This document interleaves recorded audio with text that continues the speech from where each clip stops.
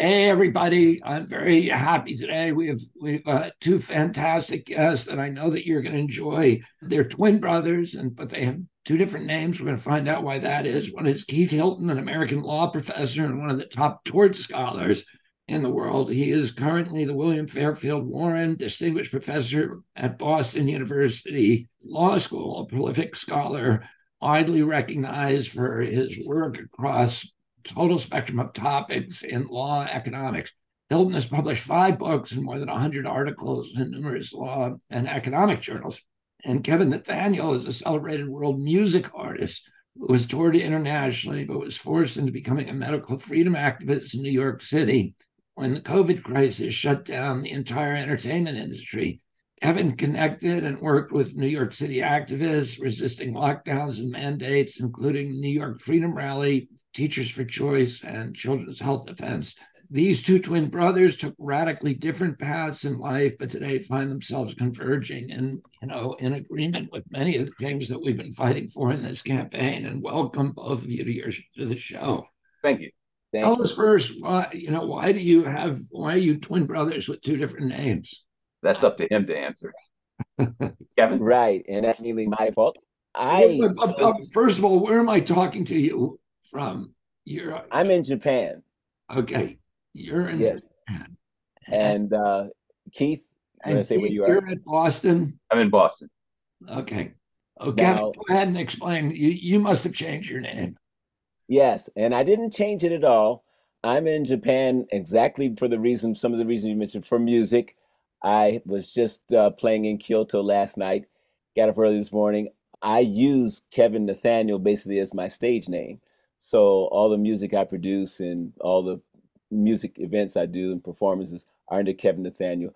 I keep the name Kevin Nathaniel Hilton, but I don't use that as my stage name. So I just in general use Kevin Nathaniel. That's why. And are you in Kyoto right now? I'm in Shiga. I was in Kyoto only a couple of hours ago. Okay. Because I was there, I guess it was about 6 months ago. Cheryl and I went over to Kyoto. We stayed 10 days there because I got surgery there on my throat. A special surgery they invented in Kyoto. That's the only place that they do it, and it helped me a lot. My voice probably sounds really bad to you, but it sounded much worse a year ago. So, and both of you, your dad was deeply involved in the civil rights movement in our country, correct? That's Yes. true. As we know, there's a picture that surfaced of my father with Bobby Kennedy Sr. And it's from a picture from the Jefferson Jackson dinners from 1967 in Detroit, in which Bobby Kennedy came to Detroit. And my father at the time was very active in the Democratic Party. He was vice chairman of the Michigan Democratic Party.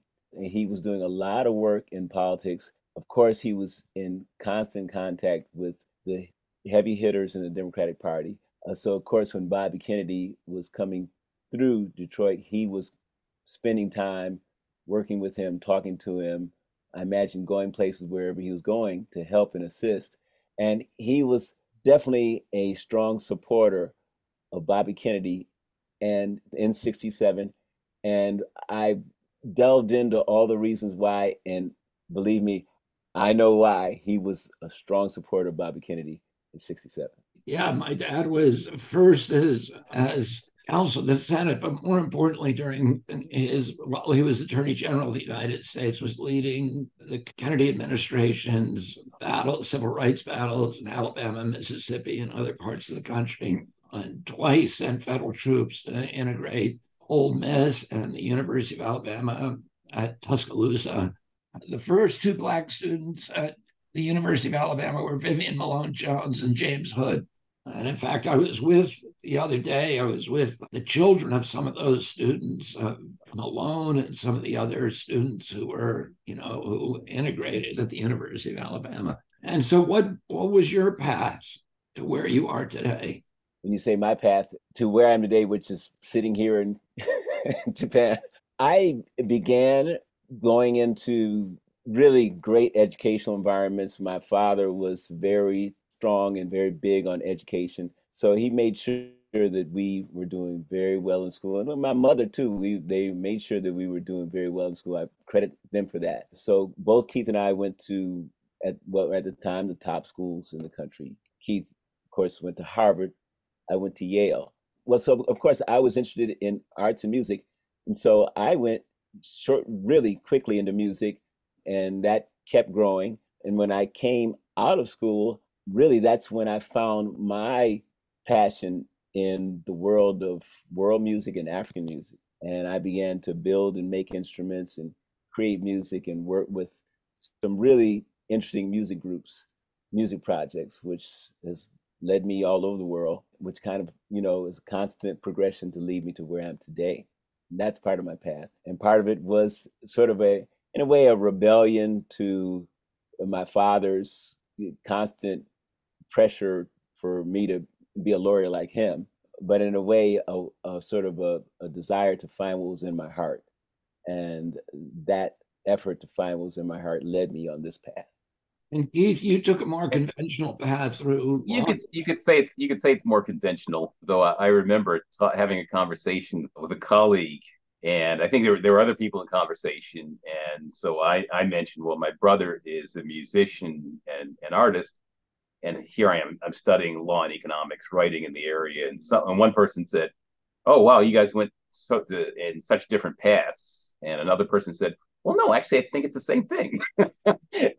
So the other person, I guess, had I think the better answer, because what I see myself as doing is, although I'm writing stuff about the law, antitrust law, tort law, when I'm working on something, it is not very different from, I hate to say it, an art project. I mean, I have it's like I have a canvas in front of me, and I'm thinking about the different things that I could say, and I'm concerned about a lot of the same things that an artist would be concerned about in producing an art project. So in some sense, we haven't done things that are that different. To some extent, we both, I guess, departed from what my father wanted, because my father wanted all of his sons to come practice law with him in Detroit. Kevin went off to music. I got a PhD in economics. On the other hand, I guess I should mention my father departed from what his parents wanted. Exactly. His parents wanted him to stay in the church, because my father grew up in the church. His father was a pastor. It was church 24/7 in his house, and he went on to become a lawyer, and did business deals, and did all sorts of litigation, even civil rights litigation, criminal cases, civil cases. Many of his family members in Rome, Virginia, were upset with what he did, were upset with his decision to leave the church, because they thought that was such an important role that that the whole family had been involved in, and they thought it was just an extreme departure from what was expected. I want to add, Keith, you're absolutely right. I remember at the funeral for our grandmother, there were several family members that criticized our father for his choice to go into law and business at the actual funeral. I remember that. So yeah, I agree with what you're saying. In fact, I've said that to people too. I said, well, I chose the path of art, but Keith chose the path of going sort of one step further with the whole legal idea, with the whole idea going into the theoretical realm of it. But Go ahead. I think my father's growing up in the church had a big impact on his approach to the law, how he viewed the law, because he grew up in the black church. His father had worked in the railroads and then became a pastor. This was at a time where his father, my grandfather, had become a pastor. We weren't that far out of slavery days, maybe a generation at most. And so the moral messages that they were dealing with were of a very serious nature. The lessons they had to impart were very important. And I guess I have the sense, looking back, that the largely men of the church at that time felt that they were doing something extremely important. I could see how my grandfather would be upset with my dad's decision to leave that. Yeah. Well, they also, I mean, he grew up at the height of Jim Crow, because I was, born in Virginia, raised there, to live there till I was 13 years old. So that would have been 19. So, well, I would know. I left Virginia in 68, so the year my dad was killed. I was 14 at that time. What Virginia, part of Virginia? when I was in McLean, but McLean at that time was not a suburb; it was rural, kind of horse and cow country. And we were raised on a farm with cows and horses and chickens and everything else. But it was also at the height of Jim Crow, and it was illegal for a black man to marry a white woman, or vice versa. In Virginia, the public parks were segregated, our schools were segregated, the prisons, mental institutions were all segregated, drinking water fountains were segregated, it was illegal and of course, public transportation, public restrooms were all segregated. I've told this story before that there was a black man who worked for my family who had served in World War II in the Seabees.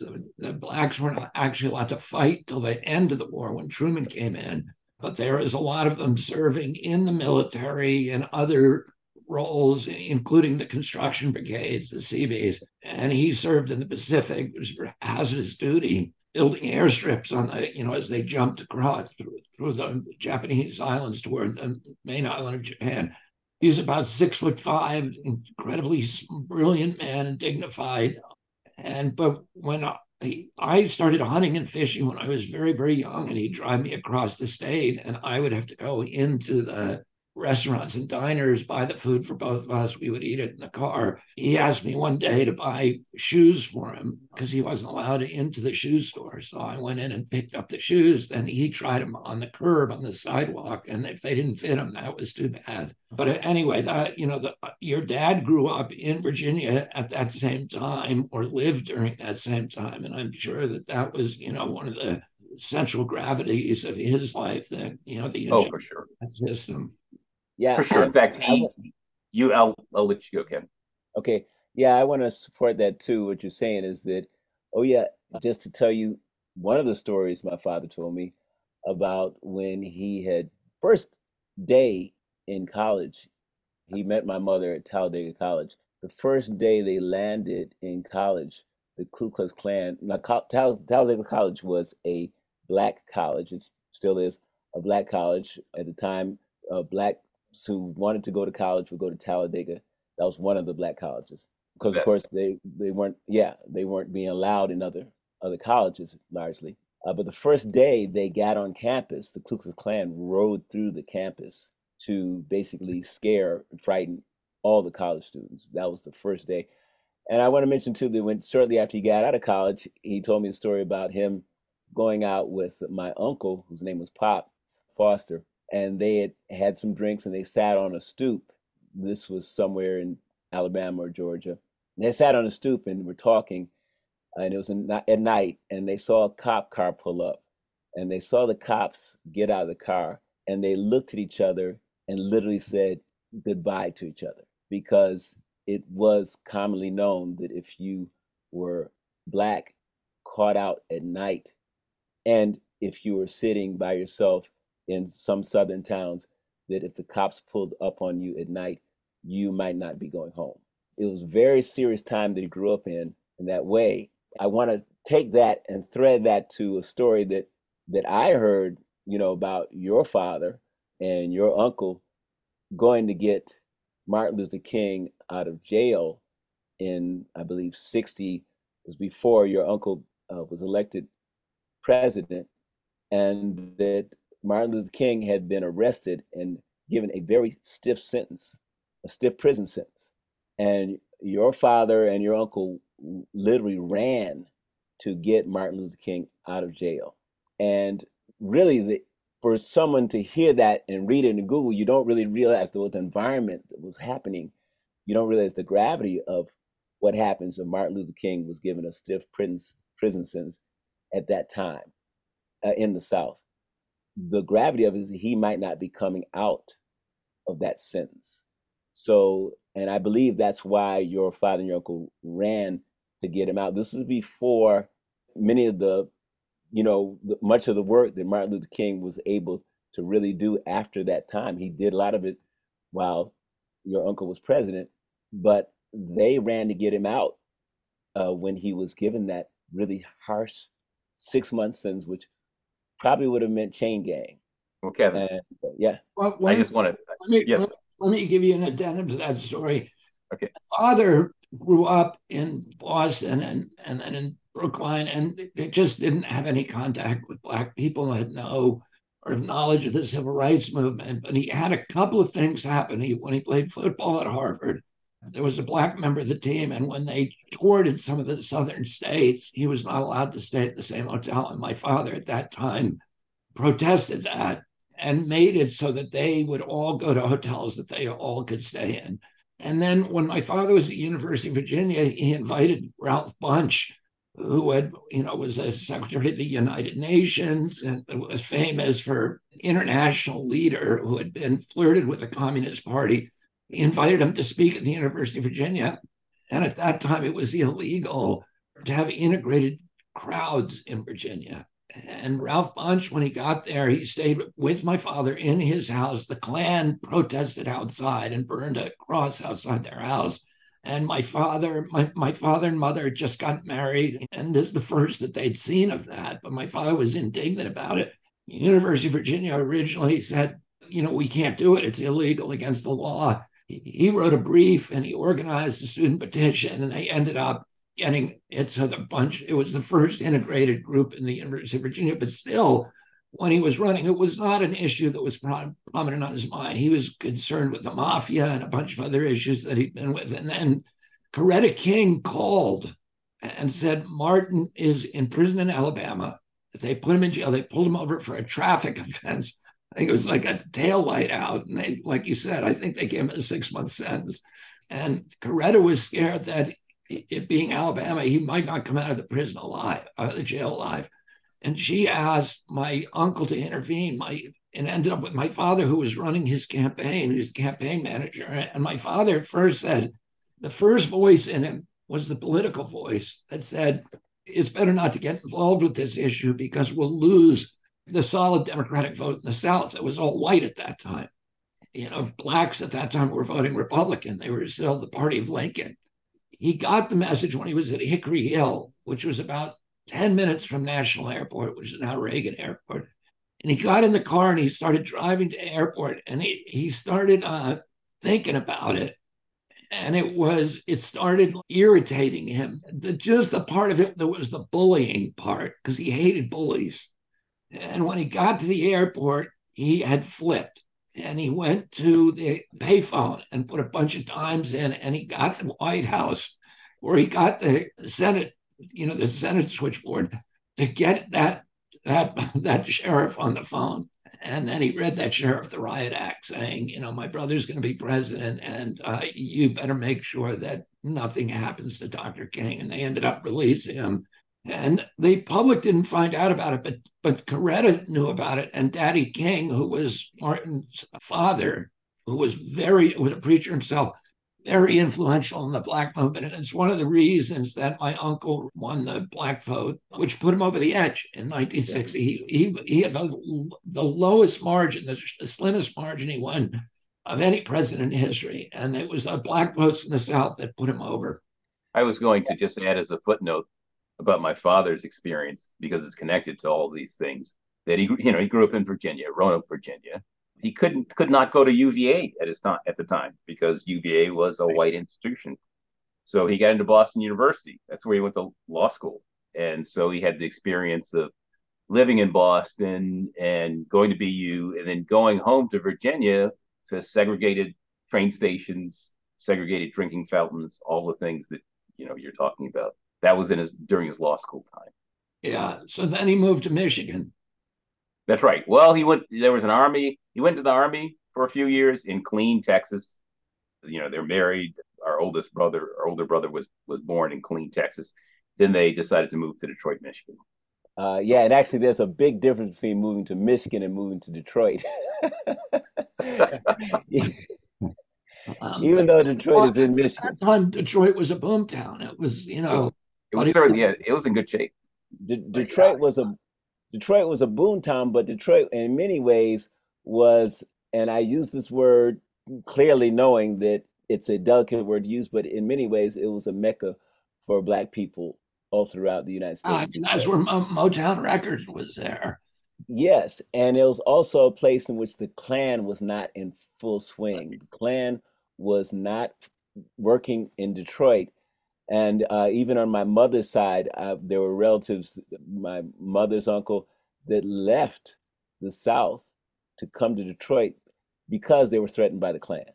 Exactly, exactly. So the uncle, and you're talking about JS right now. Yes, yeah. He brought a lawsuit to enjoin the, I think, Attorney General of Georgia from barring teachers who were part of members of the NAACP from working as teachers. He was successful. He enjoined the Attorney General of Georgia, and he immediately got phone calls from the Klan saying, "You have 24 hours to get out of here," and that's what sent him to Detroit.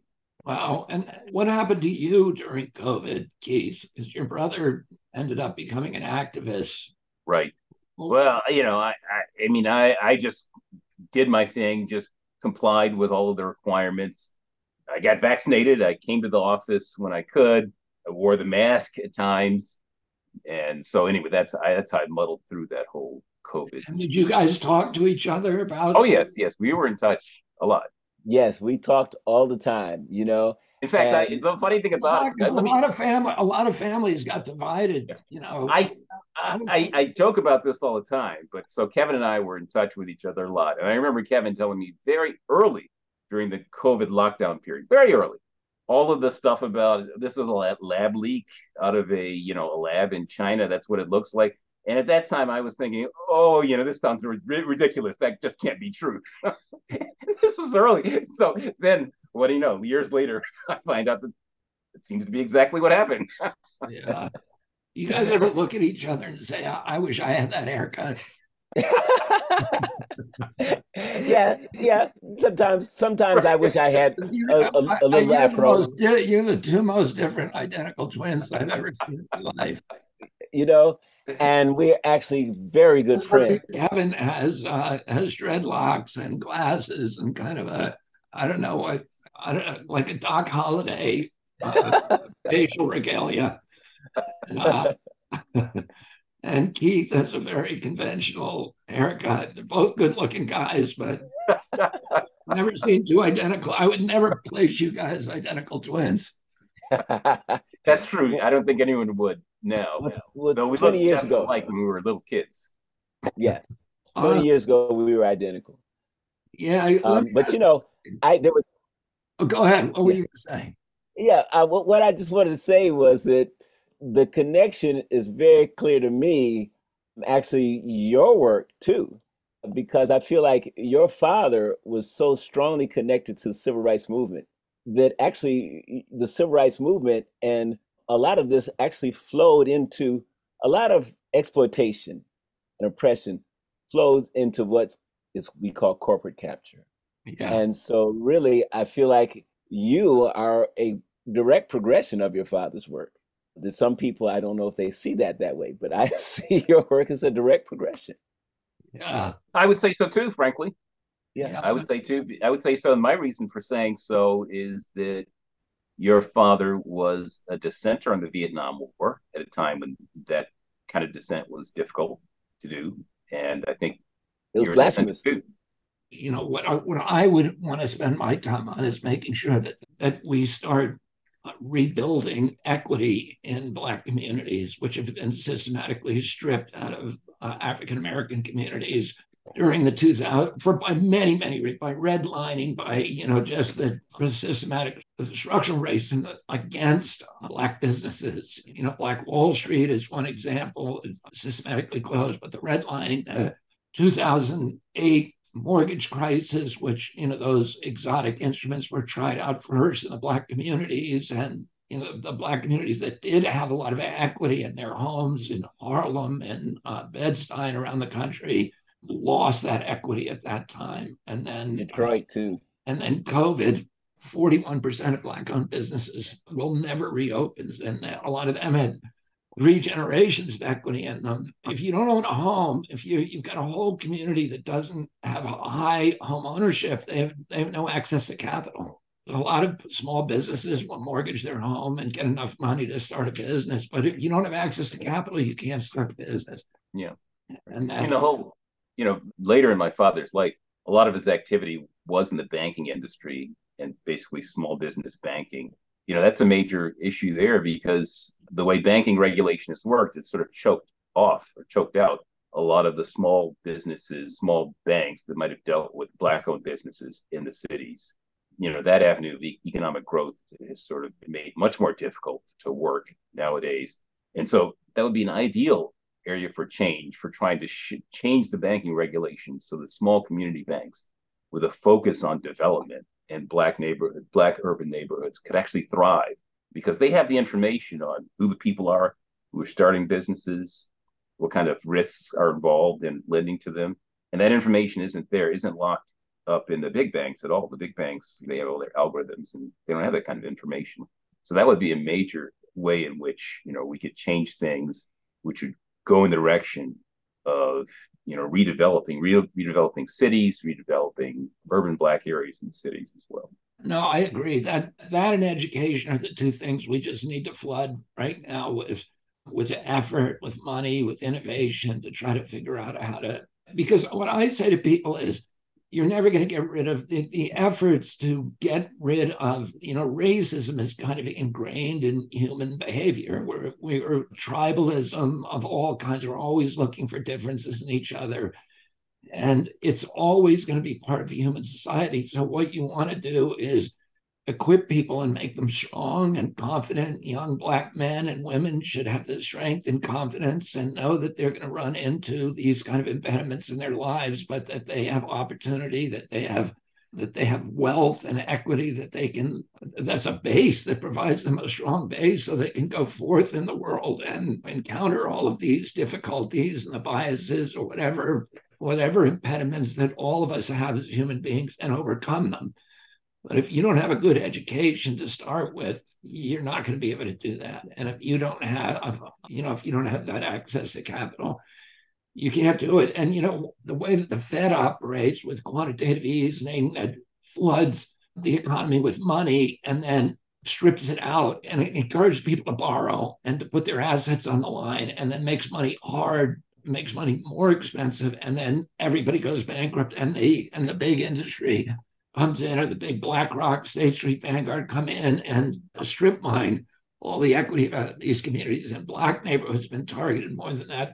And I saw a specific example recently. I went to Lee Harvard, which is a Black community in Cleveland, and it used to be a booming community. All of the businesses are now boarded up. It's like the apocalypse there, and there's 2 or 3 businesses that survived COVID. We met with the business owners. They're all now going bankrupt because they cannot get access to capital from the little banks, because the little banks, which are the only ones that will loan to Black people, they now, because the price of money is so high, with the interest rates are up at 7%. So their treasury bills, which are their reserves, have been severely diminished in value. And the banking rules don't allow them to lend or make it very hazardous for them to lend when their reserves are low. So they're now hoarding their liquidity. And, this one woman who survived, she has an 80-year-old sausage business that provides employment and pride for this community. She needs some capital to change some of the machinery that she was using, and she cannot get access to capital, so she's closing the business. And all of them had stories like that we just can't, we have a thriving business, but we cannot, as Black Americans, cannot get access to capital because the big banks won't loan it to us because they don't care about small business and they don't want to loan in our neighborhood. And the little banks that were the only ones that would make capital available, now are being destroyed through the high interest rates. Through high interest rates or through regulations that they really can't manage to deal with, what do you think the path forward is? The priorities should be. Do you want to take that, or you want me to start, Kevin?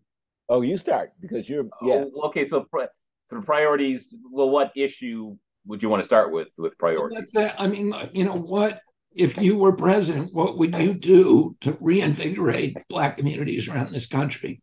Well, first you mentioned education, which I agree with you completely. And I'd be open to all sorts of suggestions. I happen to be a big fan of school choice. I have to say that people ought to have the same freedoms that wealthy people have to go to whatever school they want to. fact, there's a very interesting video where Milton Friedman is making that pitch to an audience in Harlem, and it's kind of amazing how that whole event goes down. I think that's sort of a sort of starting point. School choice strikes me as a very important factor in there, both to give people options, both and also to put pressure on the public schools to improve, because they should improve if they see they are at risk of losing funding through students choosing other places. And also, I think there's a matter of freedom. I think there are all these complaints about what's being taught in the schools nowadays. And, as long as you have certain things that you expect of students that, you can implement it through exams, then students ought to be free to sort of learn the things that they think they want to learn, their parents want them to learn, subject to the requirement that they meet competency exams in certain areas, English, math, etc. But if subject to that requirement, if you want to go to a school that emphasizes a particular thing, you want to go to a school that emphasizes religion, if you want to do that, then we ought to allow these things. But the big objection is that you're going to be robbing the public schools that badly need this money, that you're going to be robbing them of their revenues. Right. And so, by that argument, the public schools could become infinitely bad and students would have to stay in there. We're not running the system to make sure the schools keep captive students. We're running the system to make sure that students are educated. And to me, if the school choice plan helps in that regard, which I think it would, then that's the argument for it. And hopefully, instead of causing the schools to disappear, it would cause the public schools to improve. Well, there is an argument that would say that public schools have shown a trend of becoming worse and worse over the past, say, couple decades. And I think that anything that would put pressure on them to actually try to improve the situation and make it more of an educational environment, because right now I've been into some of these public schools and I've seen some very kind of horrific situations. So yeah, I have to agree with you on that. The institution of examinations, so that was one of the innovations here in Massachusetts with the MCAS exam, but it's been in other states too. New York has had its Regents exams for some time. And some people don't like examinations. On the other hand, they're a good check on making sure the schools are doing their jobs. And I don't see any other way around that other than to have students. You want the examinations to be, rigorous enough that they would force the schools to educate the students. And what was your reaction to the Harvard case, the affirmative action case?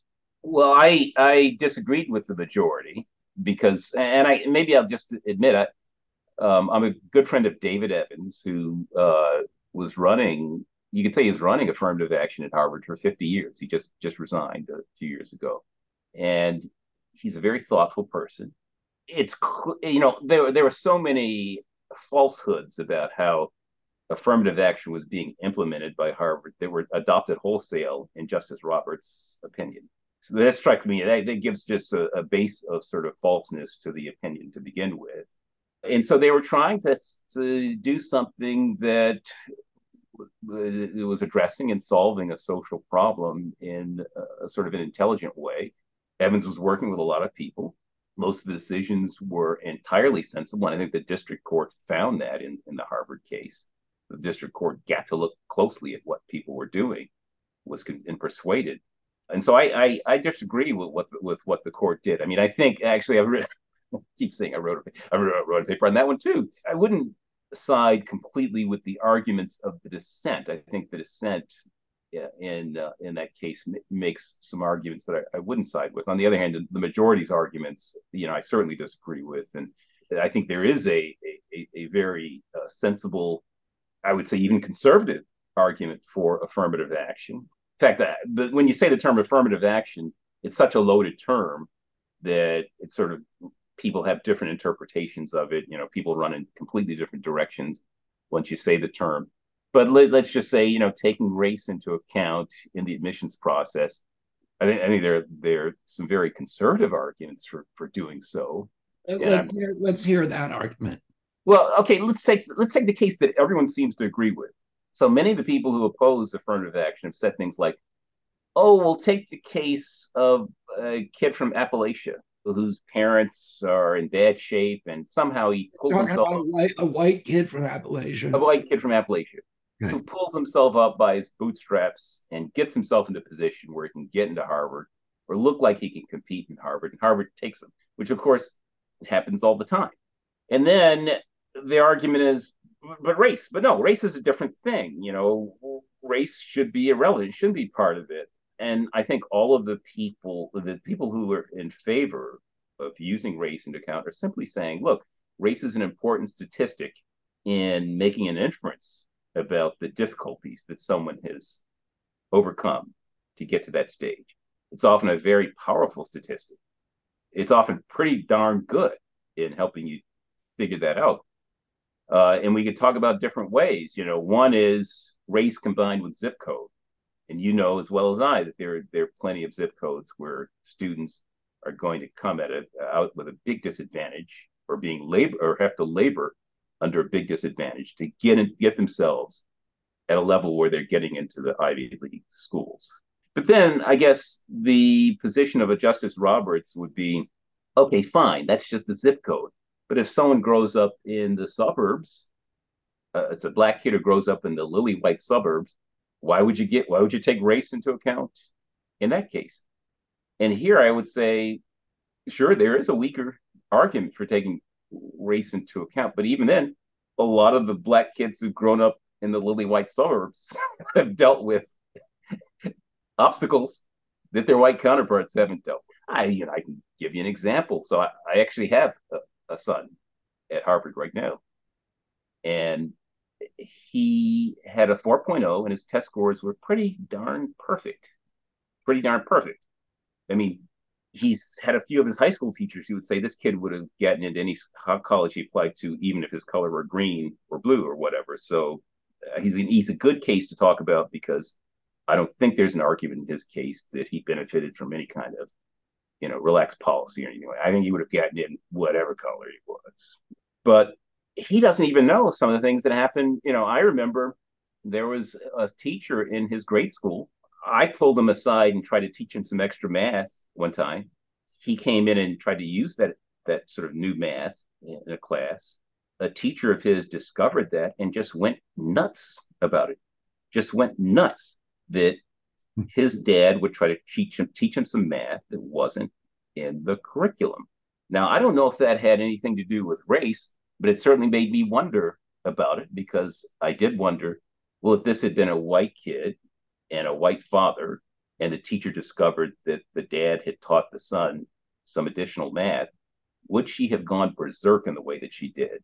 She went nuts and she threatened to remove him from an advanced math class that he was in, which in the end she did not do.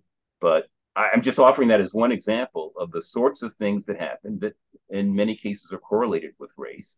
That's why, although the question is how much weight you give to it, it's certainly a relevant statistic in determining what kind of obstacles people have had to deal with and overcome. And it's not a solution. What the Supreme Court said in the case, which is, you can talk about it in your essay. It's not a solution because a lot of these kids are young kids who don't even know what sort of obstacles they've overcome. It's only the obvious cases where they would know that.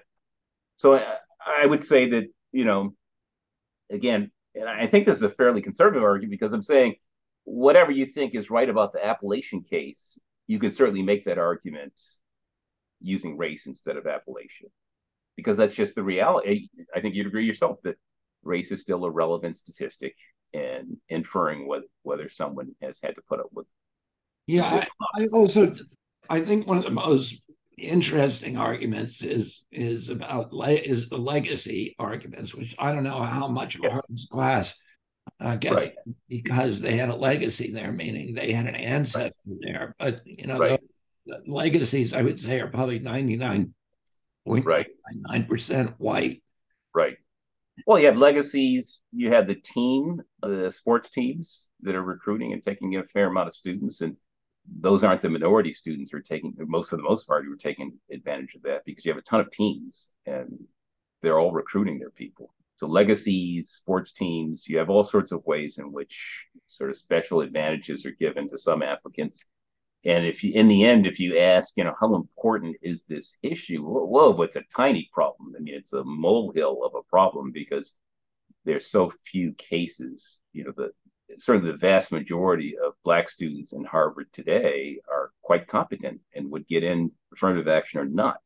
And so we're talking about a relatively small, surgically applied tool.